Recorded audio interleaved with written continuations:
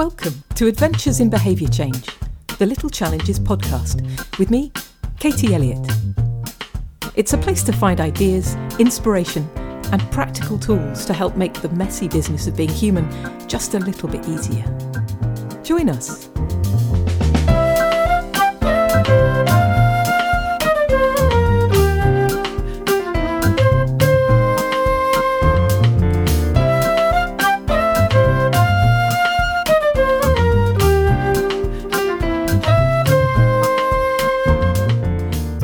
Christian Brody and Adam Shakinowski share a passion for the art of storytelling. Individually, Christian's an award-winning film producer, and Adam's the founder of Brew Productions, a film and TV production company. But together, they work on a remarkable storytelling stage show called One Track Minds. Christian Brody and Adam Shakinowski, welcome. Thank you for joining me today. Thanks for having us. Can you tell me individually and perhaps collaboratively a little bit about what you're doing together? Yes. How should I put this? Well, for the last 4 years or so now, as a side project initially, I've been doing this storytelling show called One Track Minds, which I always sort of pitch as a cross between Desert Island Discs, TED Talks, and The Moth. And it basically what we do is each night we get a selection of guests on who share a story about a song that's changed their life, and then we play the song.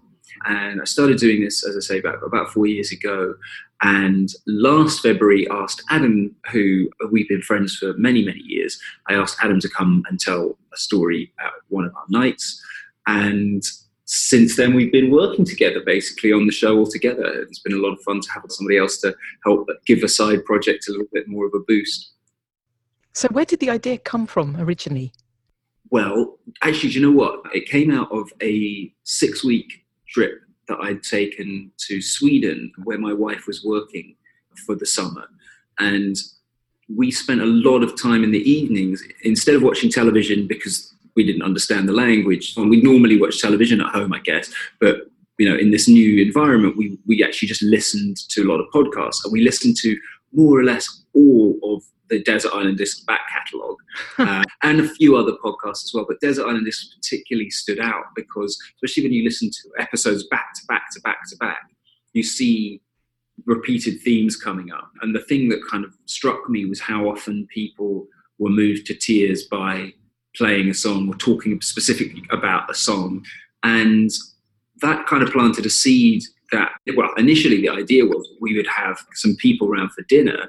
And instead of bringing a bottle of wine, or realistically, as well as bringing a bottle of wine, they would also bring a song. And over the course of the dinner, you maybe would introduce that song and play the song while people were eating. And then you'd maybe tell people why you chose it, whatever. And the following January, I was pitching this idea to a friend of mine who's an actor called Prasanna Puwanaraja. And he said, that sounds great, but you should do that as a live show. And serendipitously, he put me in touch with Holly Kendrick, who runs Wilton's Music Hall in London, which is this wonderful venue just near Tower Bridge.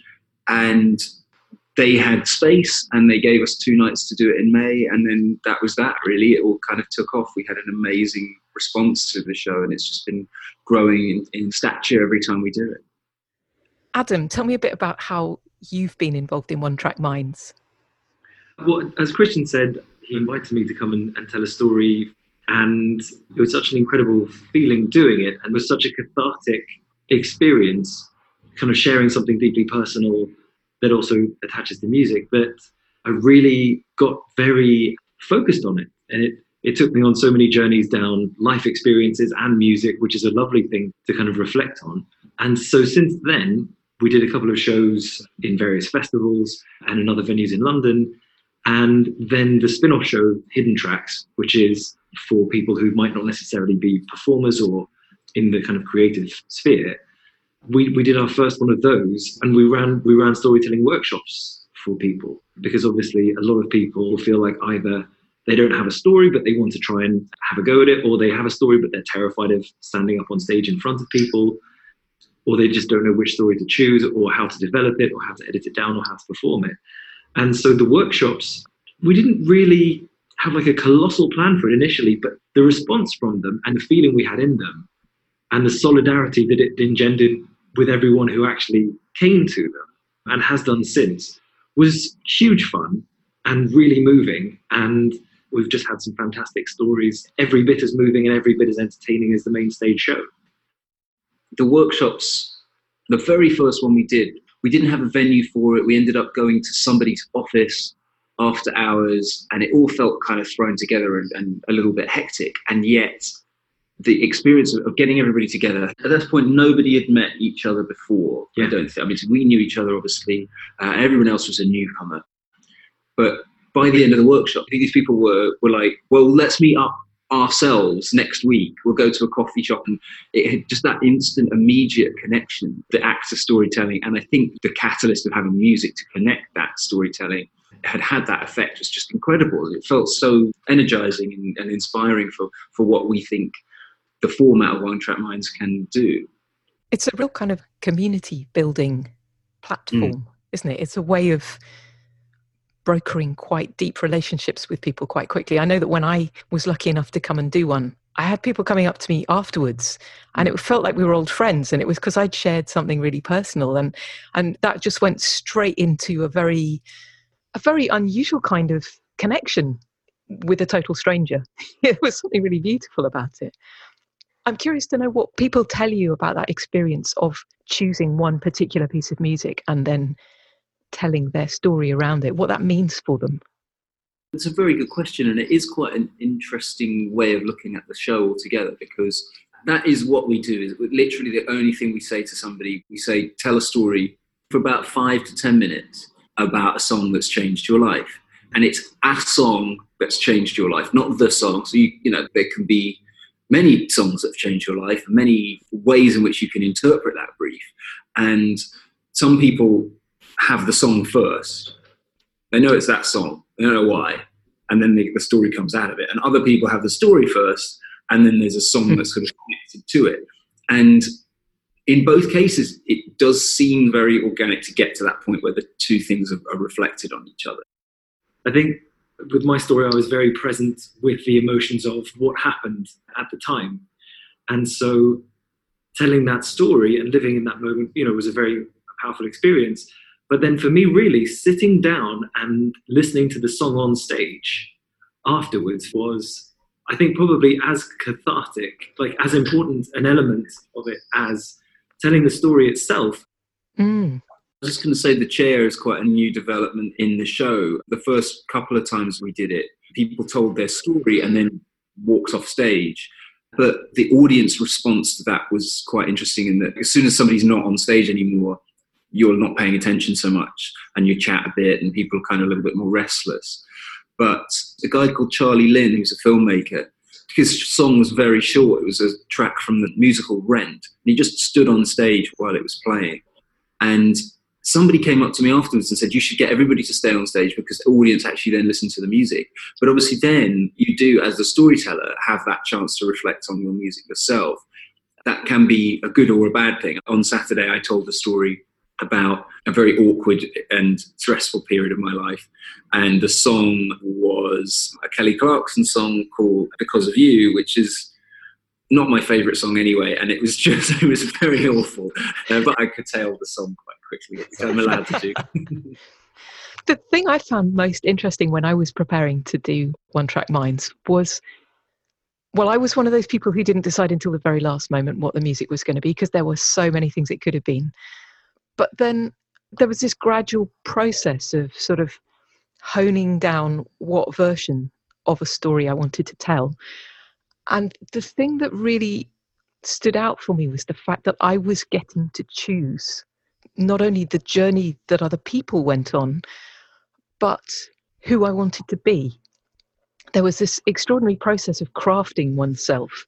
And I remember trying some sort of earlier versions of the talk and thinking, no, that's not quite right. That feels too sad or too pessimistic or too victim-y or too whatever it was, you know. And there was this kind of searching for what felt like an authentic version of myself, and a version of myself that I wanted to move towards rather than getting stuck in a kind of past story. Does that make sense? Absolutely, and really well put as well. It is an interesting process when you're telling a story for an audience like that. who are looking you in the face, the way in which you shape that story is different to how you might write it or record it. I guess it's that bit more vulnerable for you as a storyteller, but I guess for the audience too, because you're there looking at somebody telling something personal in some way. Some storytellers are more open in that regard, but I think, there is a personal element to everybody's story there at the show. And Adam, have you wanted to tell that story in that way again, or was there a kind of moving on that happened in the process of telling it? I did want to tell it again. I mean, there was definitely a moving on. It's funny, the day after telling that, actually the few days after telling that story, I found myself quite regularly bursting into tears. The story involves the day that I was diagnosed with diabetes, 2 weeks before my daughter was born. And I think I got a little teary that day, nearly 7 years ago, but not kind of ever again. I've already kind of thought about it in any terms other than kind of practically getting on with it. But it was really funny. The next few days, I really felt like I processed. The story had helped me to be present with those feelings without feeling owned by them or kind of held prisoner by them. So that was really something. And then I really did want to tell the story again, because apart from anything, just from a really selfish point of view, the real buzz of connection with the audience was just crazily exciting and really very addictive. So as soon as you texted me to say, do you want to come and do a best of the last 3 years? That's right, yeah. We did that. Like, yeah, I'm there, of course, happily, in a moment. But what was interesting, so I then told the story twice more, I think, at 2 festivals. And the 2 things I noticed were I always connected with the emotion of the story each time. I always connected with the material, which is a really lovely feeling, because obviously then it doesn't feel like a performance. But interestingly, after the last time, I don't feel that same hunger to tell that same story anymore.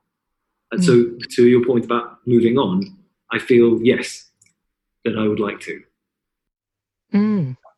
Because that's what I've been noticing with the stories that I've told over the last year, that I've actually said out loud about one of those stories that I won't tell it again. It would have to be different, because I have a wariness about getting stuck in a version of the story.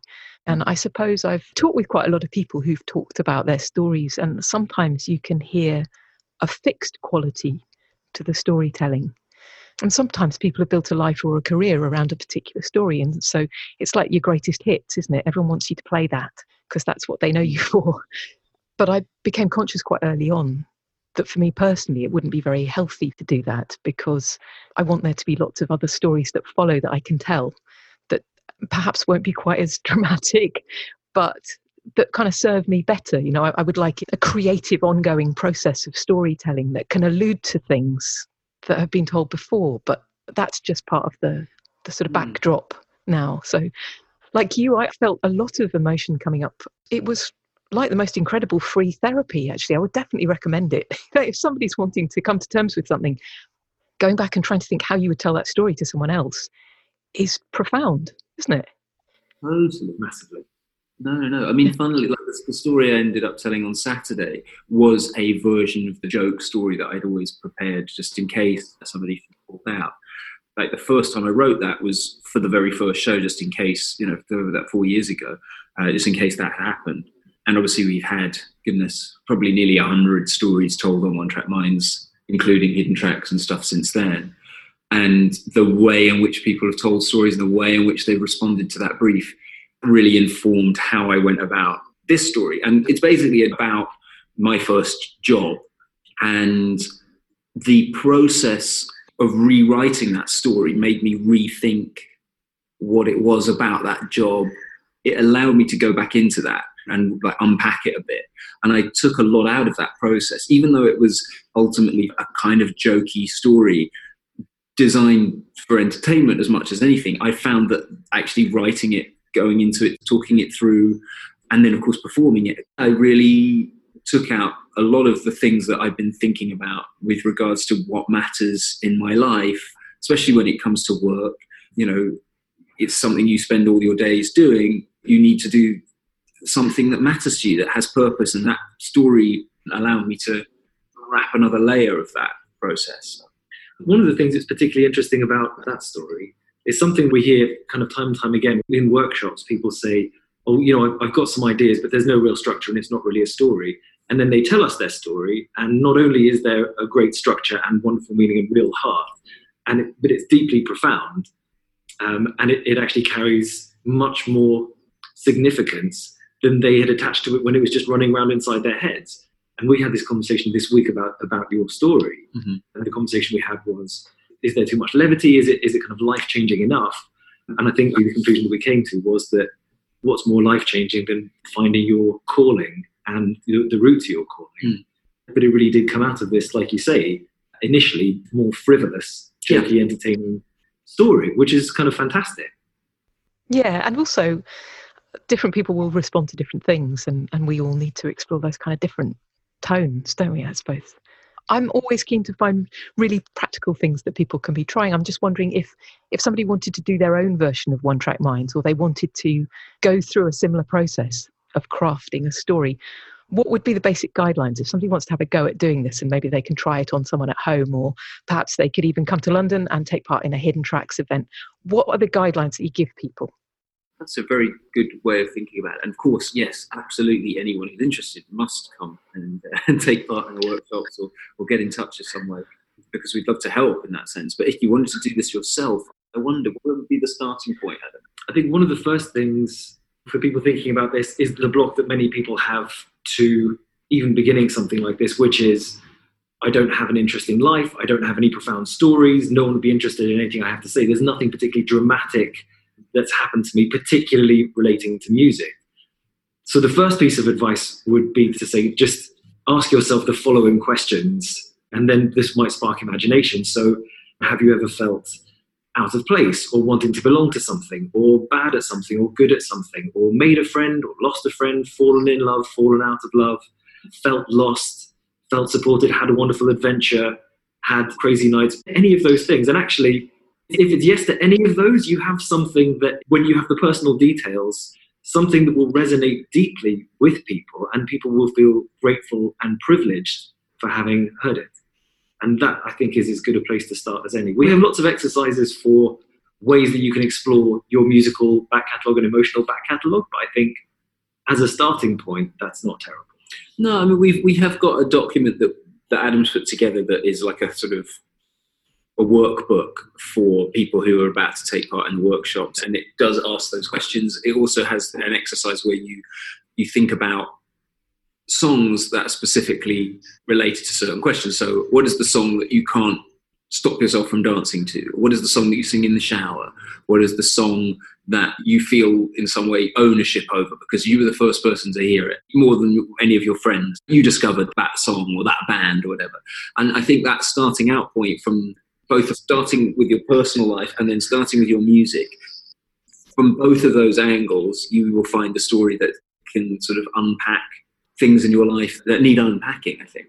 And then there's this idea of you want to take yourself and other people on a little journey that lasts no more than 10 minutes through telling that story. I think the thing that people maybe have found a struggle with is that on one level, we like that it's a short request of 10 minutes, ideally no more than that. It's not like you're saying, go away and write me a novel, but it seems at least on one level like an easy thing to achieve. And actually trying to pack a lot into that 10 minutes has been the struggle that a lot of our storytellers have faced the most. It takes a lot of time to be brief. That's right, yeah. So if you could come up with a little challenge that has some relationship with the idea of writing things, what would your little challenge be? Well, I've been doing a version of this myself for several years. Well, when I have the time, I've got a very small baby at home now, so that has made it even more of a challenge, maybe a big challenge. But generally, the little challenge that I set myself is to do this exercise that I read about in a book called The Artist's Way. And it's called Morning Pages. And literally the very, very first thing you do in the morning, before you've had breakfast, before you've kind of woken up, is to take yourself off somewhere quiet and sit with a notebook and write 3 pages is what the Artist's Way requests, but for the purposes of little challenges, a page or just 10 minutes of whatever it is that is in your head. It doesn't have to be good. It's not meant to be reread or seen by anybody else. is just to get things out of your sleepy brain and into the world. And I found that to be hugely, hugely helpful. And I think, a challenge to do that and see if that kind of leads to something. I think that's the most certainly creatively sparking thing I've done in recent years, for sure. Fantastic. Thank you, Christian. Adam, do you have a version of a little challenge too? Yeah, actually, I just thought of one while we were talking. Something that I found really, really helpful at a certain point was part of Tony Robbins' Hour of Power walk. So you start off for the first 5 minutes walking and breathing in 4 breaths through the nose and then breathing out 4 breaths through the mouth. And you do that for 5 minutes. And then you spend the next 5 minutes just counting things that you're grateful for. Like that morning, you've had a lovely warm cup of tea, or you can hear the wind, or that you're grateful to have, a friend. And kind of just starting with gratitude on a what's present with you level, and then spreading that out further to friends and family and experiences. That's something that I think has been really helpful for me. Well, they both sound like a lovely way to start off the day. Thank you for those. So if people would like to either come and listen or find out more about what you're doing online, or even take part in some way, where are they going to be able to find you? I guess the best place to go to start with is our website, which is onetrackminds.uk. And we run regular workshops now for the Hidden Track shows, and you can come along to those if you want to tell your story, or if you're just curious, you can come and listen or just watch as other people are telling their stories and maybe contribute some thoughts that people will find helpful and useful, or just sit there and watch and see how it all works. Thanks so much, guys. Pleasure.